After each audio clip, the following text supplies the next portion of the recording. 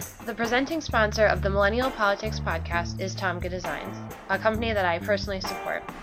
Tomga was established by two aid workers and a fashion designer who were sick and tired of seeing Western brands exploiting the people and places where clothing is made. They literally traveled the world to dig deep into fashion manufacturing, visiting fabric mills and factories, and hand-picking the most ethical partners before a single piece of clothing was made. The best part about Tomga is that, aside from being a positive impact business, their designs are stunning. If you're like me, you'll fall in love with their colorful prints and impossibly soft, eco-friendly fabrics. If you go to www.tomgadesigns.com, that's T-A-M-G-A Designs, you can try it out for yourself. And if you use the discount code MP15, our friends at Tomga will give you 15% off.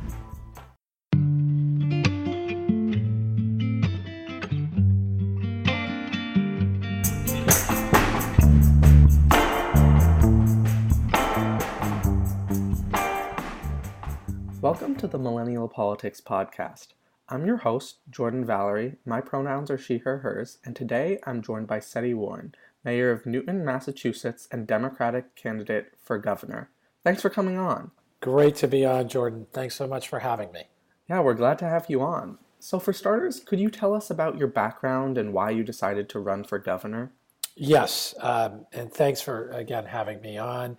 Look, I believe at this moment we are at a generational moment, if you will. And there are three things that really drove me into this race for governor in the Commonwealth, and they have to do with my background. One, my time in the military. I enlisted in the Navy a little bit after 9/11 because America was under attack, and I'm a third-generation combat veteran. I did a year-long deployment in Iraq from 2007 to 2008. And in that year, during that year, there are a number of things that have stuck with me since that time frame. One, an appreciation for the men and women that serve, that do multiple tours of duty, some of whom come back injured, some of whom don't come home at all. Second was being on that base and living with and working with people, doing missions with people that in certain circumstances had nothing in common with me. People of different political persuasions, people of different races, religions, backgrounds, people from different parts of the country, LGBTQ, all together working, and we couldn't afford not to work together to get through that year. That stuck with me. And that has always been part of who I am, is working with other people that have big differences in getting things accomplished. The second thing, Jordan, that drove me into this race, and I think we need to do the same thing right now in the Commonwealth and in the country. The second thing that drove me into this race have been my 8 years as mayor of the city of Newton, Massachusetts. It's been an honor to serve as mayor. When I made the decision to run, when I got home from Iraq in 2008, and by way of background, my wife and I actually had our first child during that deployment. And so when I got home to raise my family in 2008, my city had a $40 million structural deficit that was projected. We had two of the worst conditioned school buildings in the state, no rainy day reserve fund.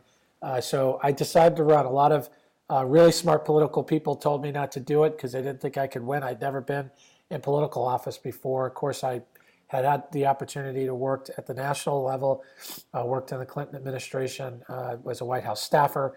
I ran FEMA for New England for President Clinton, and I worked for Senator Kerry for 4 years when he was in the United States Senate. But I'd never run for office.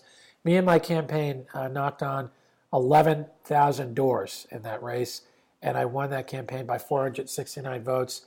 In the 8 years since I've been mayor, we've eliminated the $40 million structural deficit. We grew a rainy day fund that didn't exist to $22 million.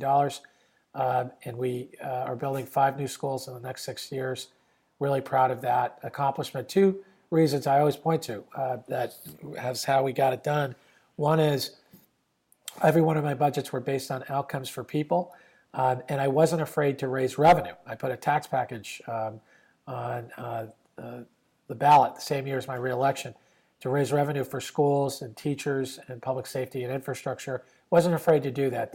Those ballot measures passed, and we were very successful in the 8 years in really turning things around. The same applies in government. When I look at the national government and I look at my state government here, the budgets that we produce need to be based on outcomes for people, the people of the country, people of the Commonwealth, where I live today, where I live.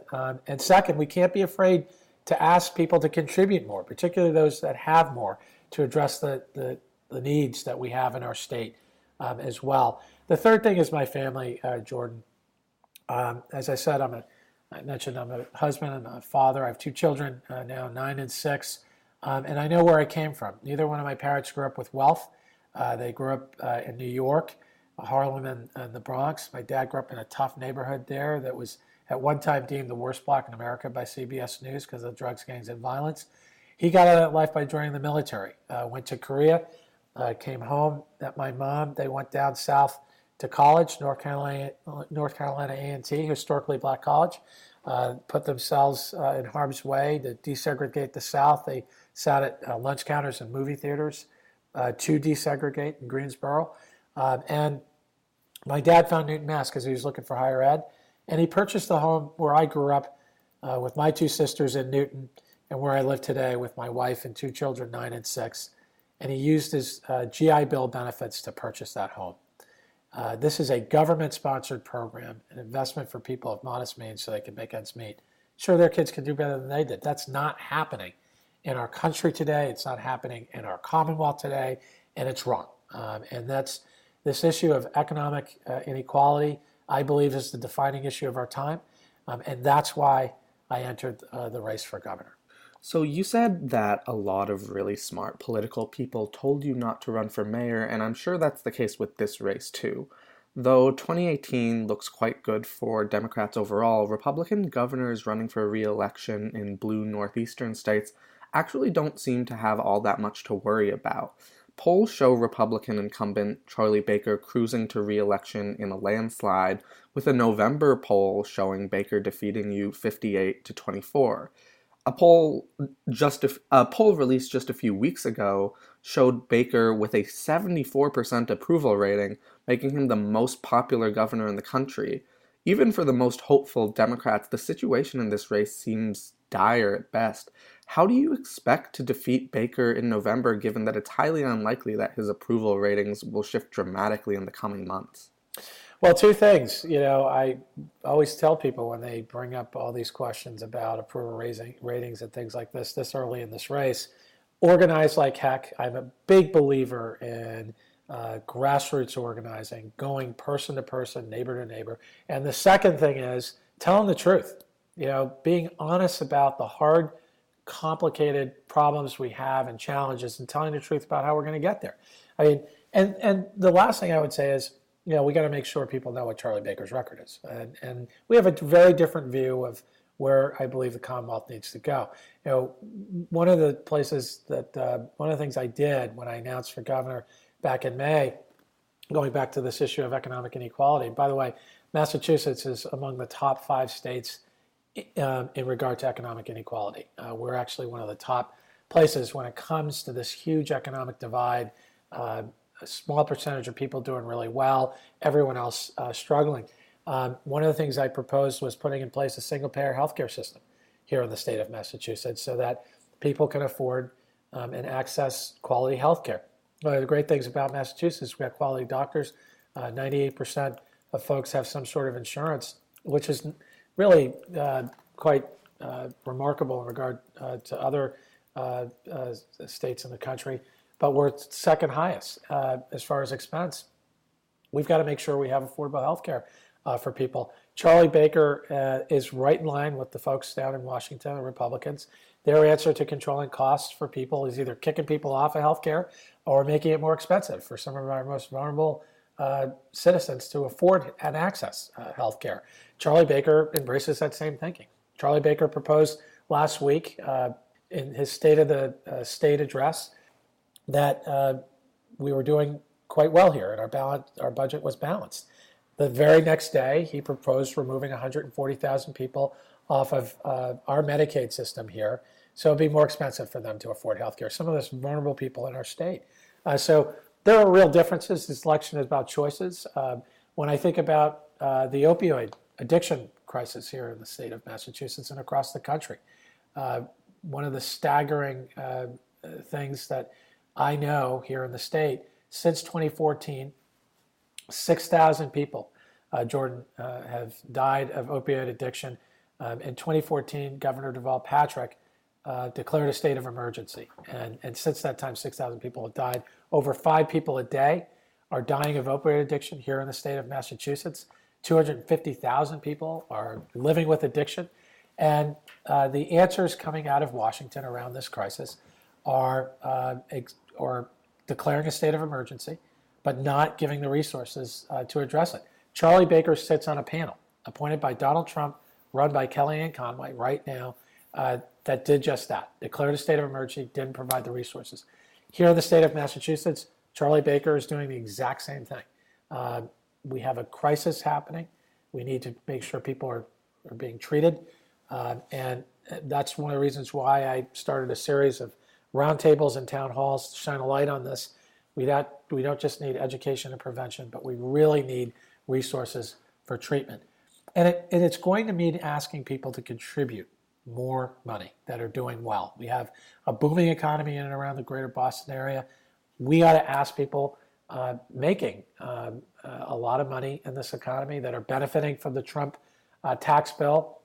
It was a giveaway for multinational corporations and extreme wealth to contribute more to address things like the opioid addiction crisis. So there's a real difference here. As we get deeper into this campaign, Jordan, and we start to look at Charlie Baker's record, his ideological bent, which is a right-wing Republican ideology, versus what I believe we need to do here in the state is ask people to contribute more, be progressive about our thinking and addressing the needs of our people. I believe we will be successful, and we'll implement a real grassroots strategy to get there.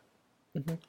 So in terms of healthcare, how do you propose that you implement single payer on a statewide level? Well, there are 4 principles that I've put forth in regard to single payer healthcare. As I mentioned, we are very lucky here in Massachusetts. We have some great innovations in healthcare. We have a really good percentage of people that are covered.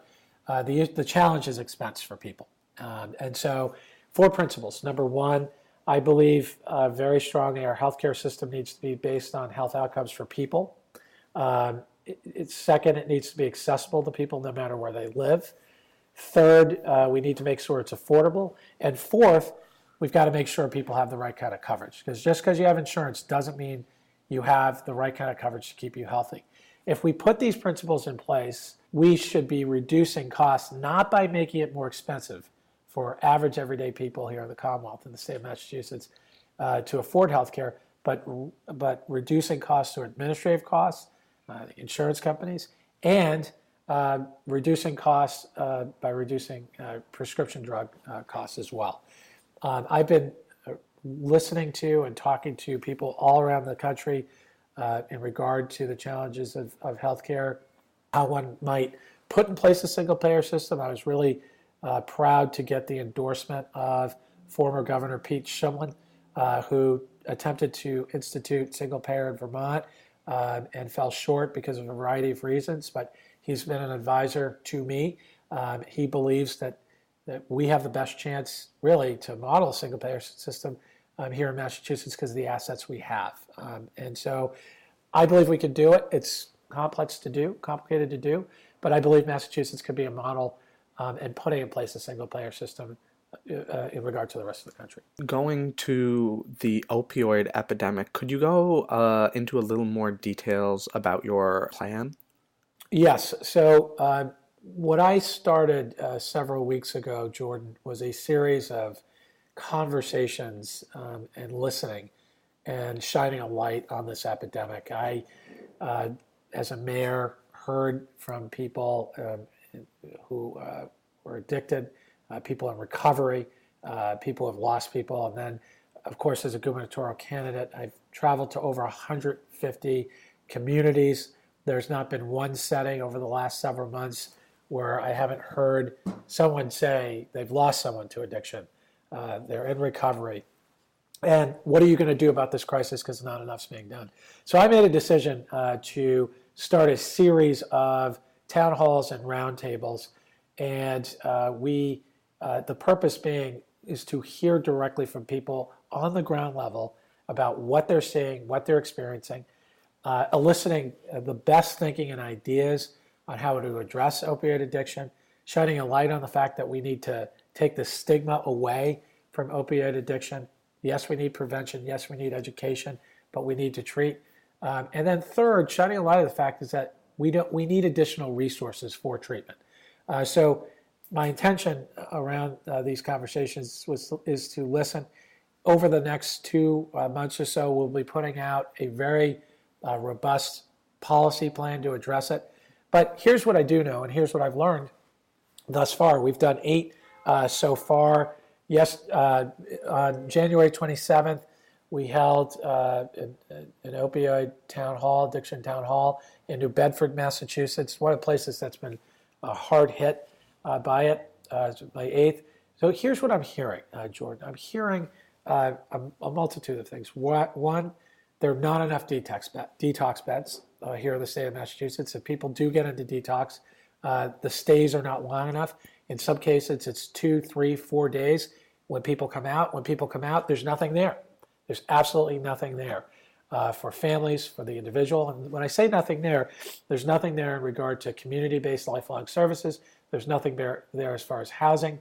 And there's nothing there as far as the kind of wraparound support services one would need to be successful in recovery.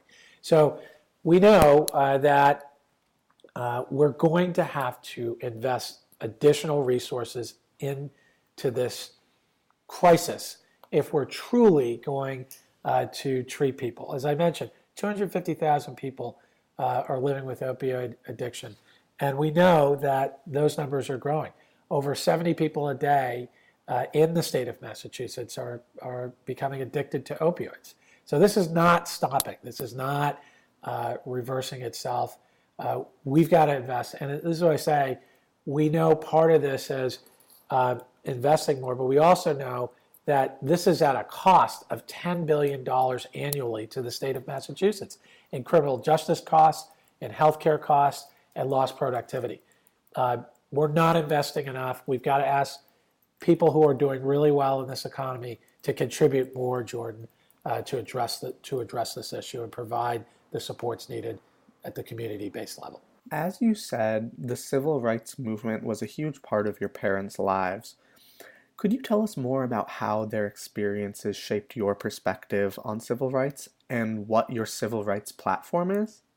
Yes, and that's a great question. So part of what has driven me throughout my entire life, and my parents echoed this in our household, was not to embrace the status quo.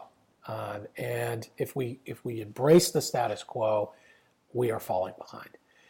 Dr. Martin Luther King, before he died, delivered a speech called "Where Do We Go From Here?" And my parents very much embraced this thinking of Dr. King's last thinking, which was 2 parts. One, he acknowledged the progress that has been made, Dr. King did, in the form of bringing down Jim Crow, putting in place Civil Rights Act, so on and so forth, that he was a part of putting in place.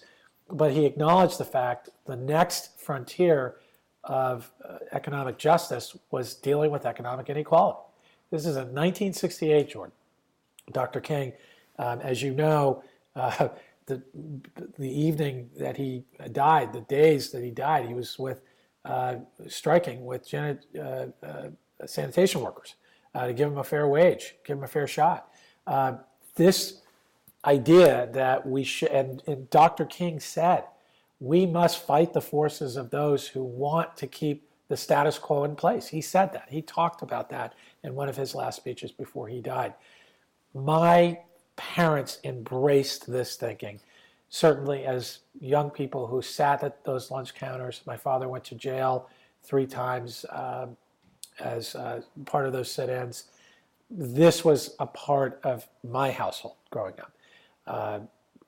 The fact that as a African American male, myself growing up in a city like Newton, with many advantages, certainly a city that was growing up and still is under 3% black, I needed to continue that legacy of challenging the status quo and not being afraid to do so, and really embracing the idea that this country can progress if we do make people feel uncomfortable sometimes about some of the hard truths about what we need to do. And so this thinking is certainly a part of who I am as a human being. It's why I've made the decisions to be in public life, really, most of my career. It's why I made certain decisions as mayor to give people opportunity. And it's why I'm in this race for governor at this moment. We must not embrace what many people want us to here in our state, including this governor, the status quo and the idea that we must embrace low expectations. The idea that we cannot or should not be doing more to address the opioid crisis. Education, Jordan, one of the things I'm passionate about is education. It's certainly a part of the opportunity for people to be successful. I believe in free public college, Jordan, putting that in place at the state and community college level here in Massachusetts, lifelong with apprenticeships and internships. We got to be honest about the fact that people cannot afford to work their way through school anymore. People are being crushed by student debt. 21% of people that start higher education don't finish because they can't. They don't have the money to. And we have to be honest about the fact that people need to be able to go back to get additional education to make ends meet in our economy. This is what I talk about when I say challenging the status quo and low expectations. In Massachusetts, Jordan, we have a ballot initiative. It's called the Fair Share Tax Amendment. It's also known as Millionaire's Tax. It's going to be on the ballot in the fall, same time as the governor's race. It's asking people making $1 million a year or more to contribute more in taxes so that we can pay for education and transportation. We can upgrade them. Charlie Baker is against the Fair Share Tax Amendment. He continues to say no new revenue. He continues to say no new tax and broad-based taxes. He continues to push things like privatization. This isn't personal. We have to be honest about what the direction of our state needs to be in, where it is now, and we have to be willing and have the courage to challenge the status quo. And that is what has stayed with me, been ingrained with me, with my parents' work and their thinking, and certainly the way I think about what we need to be doing today. So in terms of challenging the status quo, something that blue cities and even some states have done in response to the Trump administration's assault on immigrants is declare sanctuary status. This is, of course, a temporary solution. The problem can only truly be dealt with at the federal level. But at least for now, do you want Massachusetts to be a sanctuary state? And if so, what exactly would you do to implement sanctuary status? Well, I absolutely do think we need to have a Safe Communities Act implemented in Massachusetts, which reflects sanctuary city ordinances and laws at the state level. There's actually, Jordan, legislation in our state legislature right now being debated, being looked at, being examined. And in Massachusetts, it's called the Safe Communities Act.